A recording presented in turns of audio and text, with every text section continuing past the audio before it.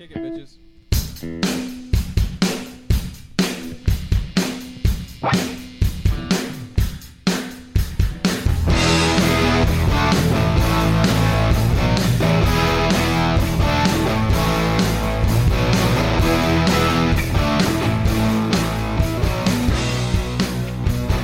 DJ and PK reminding you Valentine's Day is this week. Flowers make the perfect gift.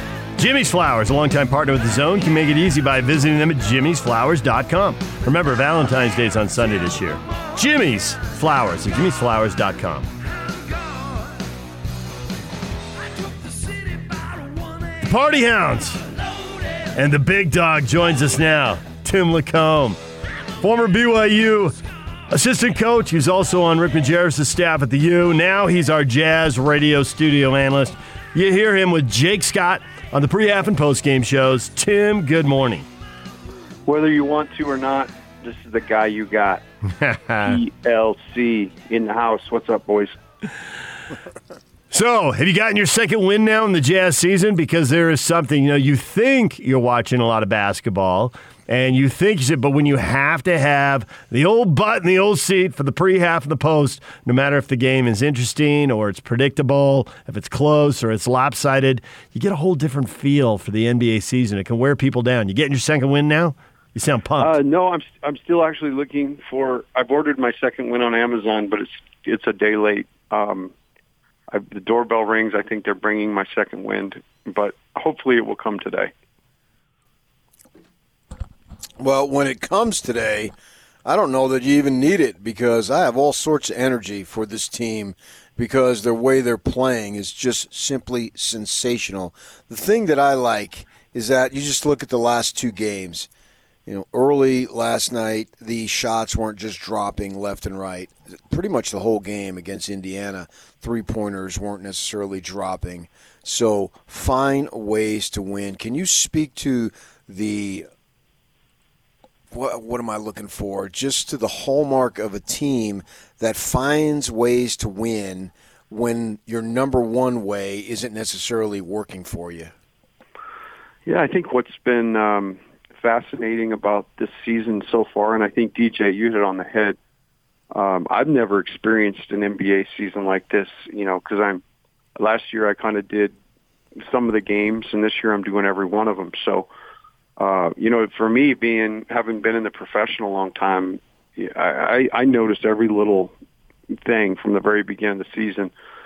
And, what I think the reason this team finds different ways to win is I believe like they're all invested in winning. I think this is a team that says all the right things, and I hear all that, from coaches and from the players.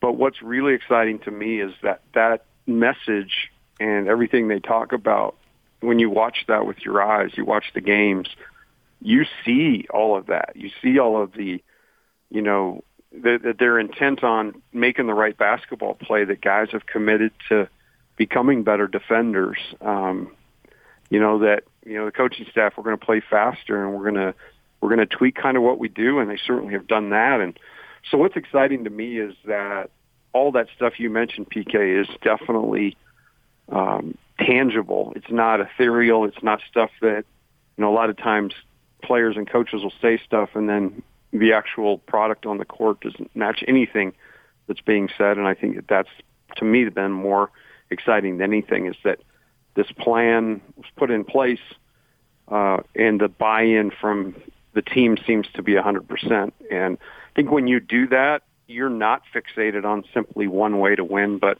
like you mentioned, finding ways to do that. So it seems like even when things are going wrong, and this is one of the things they say, but it's hard to do, even when things are going wrong, there seems to be this mix of, well, number one, they keep doing what they're doing. You keep shooting threes, right? But there also seems to be this patience and like, hey, we can get rebounds or we can defend and lock guys down. So even when it's going wrong and they're down by 6 at Indiana, it still feels like they got this. And that level of confidence to get that it's a really hard thing to do. But it seems like they've done it and they've got it. No, it's funny because I actually made that comment to Jake. As tough as that game was at Indiana, and tough as a circumstance with 3 games in 3.5 days. Obviously, the early tip time for the Super Bowl, and an Indiana team that really, that team and those guys have given the Jazz trouble. I think last year they beat the Jazz 25 in Indiana. Mm-hmm. So I had the same feeling, though. You know, the Jazz, there was parts of the game where they just maybe weren't clicking, but their defense, their rebounding, their attention to detail really keep them in every game. And you know with this team that spurt's coming. And again, the nice thing about it doesn't have to come in any particular way. Doesn't have to be they may make a flurry of threes or they get the game out in transition a bunch. They can beat you in so many different ways, and it's really a couple of those things stacking up that start a run. And then once they go on a run and the confidence kicks in even more, you know, that's where, like last night with Boston, I knew it was a kind of a nip and tuck close game, but I knew the Jazz had their run in there, and honestly, I felt really comfortable the entire game that they're going to find a way to win. How about old man Joe Ingles, man? Joe, if you're driving to work, you're one of the senior guys on the team, so I get to call you that. Or not to work, driving your kid to school. Conley's out, so he just plays one of his better, if not the best game of the season, man. That's quite the luxury to be able to call on him and have him deliver like that. Such a luxury. You know, I've talked about it. It's what makes this Jazz team unique is, you know, for years our come from around here was a big guy gets the rebound and throws it out to Stockton or Darren Williams, and they dribble the ball up and they initiate offense. And, you know, you run great half-court stuff and you screen hard and you play really fast, you know, play with a ton of energy, and that gets you what you want. To be able to have a couple of different guys that, you know, you can outlet the ball to or can bring it on their own, heaven forbid, you know, to start the break, which is really hard to defend against. But then to be able to put all those guys, and by those guys, they're not just guys. Like you mentioned, Joe Ingles is phenomenal. He may be one of the best guys in pick and roll, and his pace. We talk about pace as coaches all the time, and pace is kind of this ethereal word for, you know, really reading the situation. In transition with pace, you really want to have some fire in your step, like we saw Donovan late in the game last night, take that thing all the way to the cup and score. But pace can also be in a ball screen where, you know, you come off the ball screen, you're in sync with the guy setting it. Everything happens in synergy between the two of you. You're reading your defender. If your defender's behind you, you keep him on their hip. And he's just so good at reading the defense. And, you know, to have Mike Conley out and to be able to bring a guy like that in to just run the show and calm everything down, ends up with 6 assists, if I'm not mistaken. And the thing I'll say about Joe, I think, you know, we talked a lot about Mike Conley being a little bit out of his comfort zone last year. And I think it really affected Joe too. And I think that's where we saw Joe, you know, maybe trying to figure out how he fit, where the shots were coming from. I don't sense that at all this year. I think he's completely comfortable. And like last night, in my mind, there's a lot of reasons the Jazz won the game, but I think, PK, you're on to probably one of the biggest reasons. And, you know, Donovan was spectacular. But Joe really, like Mike's done all year, kind of ran the show, held everything together. And I'm a huge fan of Joe. He has fun playing the game. He doesn't take it all that too serious. He understands bigger things. But, man, he's a competitive guy, and he really, really understands score and wants to win. Well, you can tell that with the trash talking because he gets going sometimes. Yeah. But I want you to... like me. I got 3 of us playing. You know, I would be in your grill. I want you to talk about the pace, and you must have, as a college coach, tried to coach up, you know, freshmen and sophomores on this kind of stuff, because you'll hear a team that loses and has a lot of turnovers say, oh, they sped us up. And you want to be fast and athletic and have that when you need it. But the best defensive players slow down. They know they have all the answers. And they're just waiting to read, like, what are you going to take away from me? Okay, if you take that, then I can go do this. Because they've got, are you doing dishes? No, I was grabbing a Diet Coke out of the okay, good. out of the garage.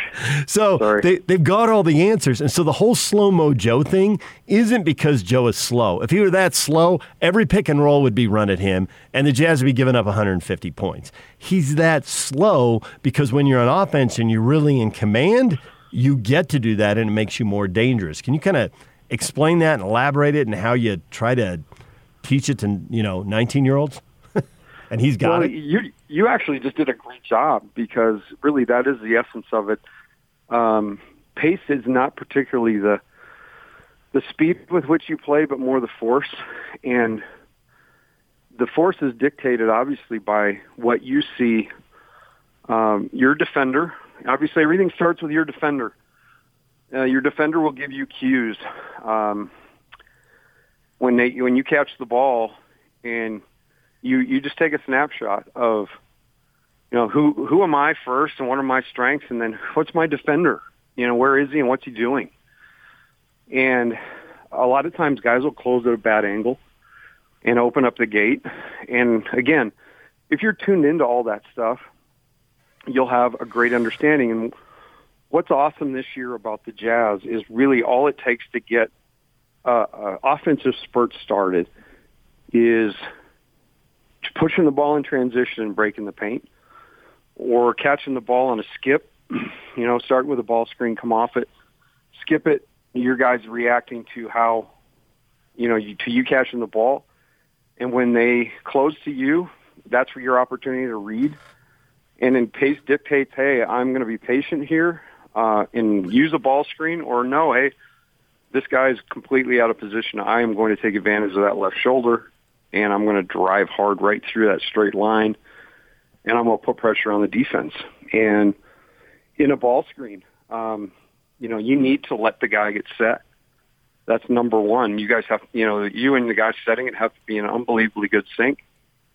And he has to be set. You've seen oftentimes where Rudy's not quite set, guy starts and moving pick. So it's an easy way to foul it up if you're too quick. But catch the ball, survey it, read your man, and then the next progression is read the help.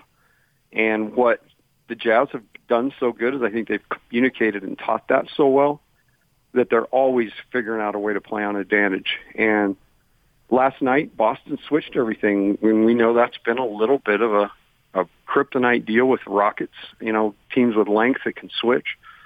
And it really did kind of slow the Jazz down in the first half, but it didn't bog them down. And they got to halftime, and they went in and made some adjustments, and they came out and absolutely torched it.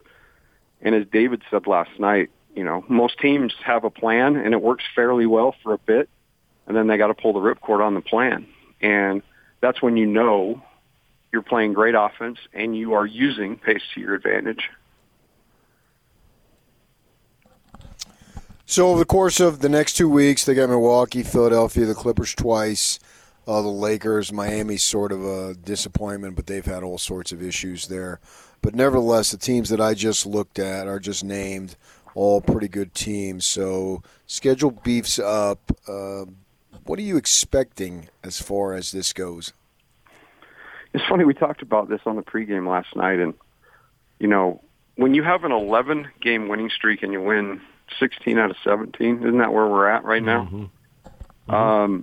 I think the expectation is probably to win every game you play. I mean, I've got a whole theory on expectation and how what I feel like the Jazz are doing is they're now prepping for Milwaukee. And they're figuring out ways to tweak their plan last time that worked well, so that Milwaukee has to come in here and adjust to what the Jazz are doing. My expectation is that this team is right now one of the top, 3 or 4 teams in the NBA, and record would say they're number one. We all know that there's really good players out there, but I think if the Jazz can continue to keep it simple, and I love that they've got a couple of days off because I certainly needed one. I can't believe I got 2 nights off in a row. It's pretty awesome. But these guys are going to thrive on this little break. And my thought is I think this comes at a great time because akin to like a video game, the Jazz have played, about middle of the road. They're probably 15th in strength of schedule. So they've played really good teams, and they've played some teams that aren't considered great. But this is an opportunity now to level up. And this little stretch, which they passed the first test last night, I think they're in the right mindset where, hey, they're not looking at it being, like we just said, the Bucks and the Heat and the Clippers twice. They're looking at this thing like the Bucks. What do we have to do to be successful against the Bucks? And they roll it out there and play. And I think as long as they can keep it simple, I really do believe they can. I mean, my thought is, let's win 3 or 4 at home, and let's go down there and split in L.A. But understanding that this Jazz team has the capacity and they could go in there and win them all, I wouldn't be totally shocked.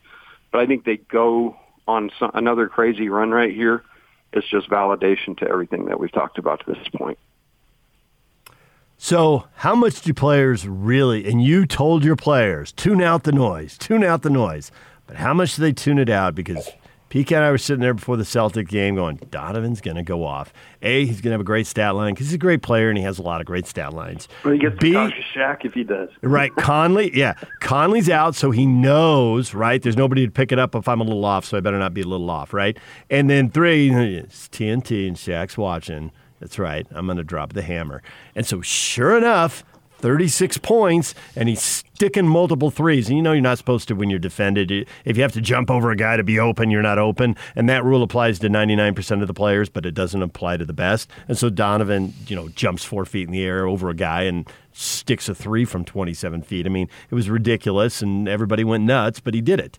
So how much is he really tuning out the noise, and how much of that is BS? And he wanted to just light it up on TNT. Well, you can't, in this day and age, tune out all of the noise. Obviously these guys, like us, have access to more information than we know what to do with. I think tuning out the noise is not so much a physical thing, but a mental thing. And I think sometimes the noise can motivate you, in the case of this, this Shaq stuff. And I just want to take an opportunity to thank Shaq for looking out for us and coaching up Donovan, because I thought that was sure admirable. Of course, but I think that's the key is I think you can get too entrenched in it, and you start thinking that your worth somehow is defined by what people think, and that's certainly not the case. I think the piece to this, and again, I started with this, I'll come back to it. I listen intently to everything that is said by this team and the coaches, and whether it be Lagarza or Wells at halftime, Quinn before the game and after the game, and then the myriad of players that you get an opportunity to listen to.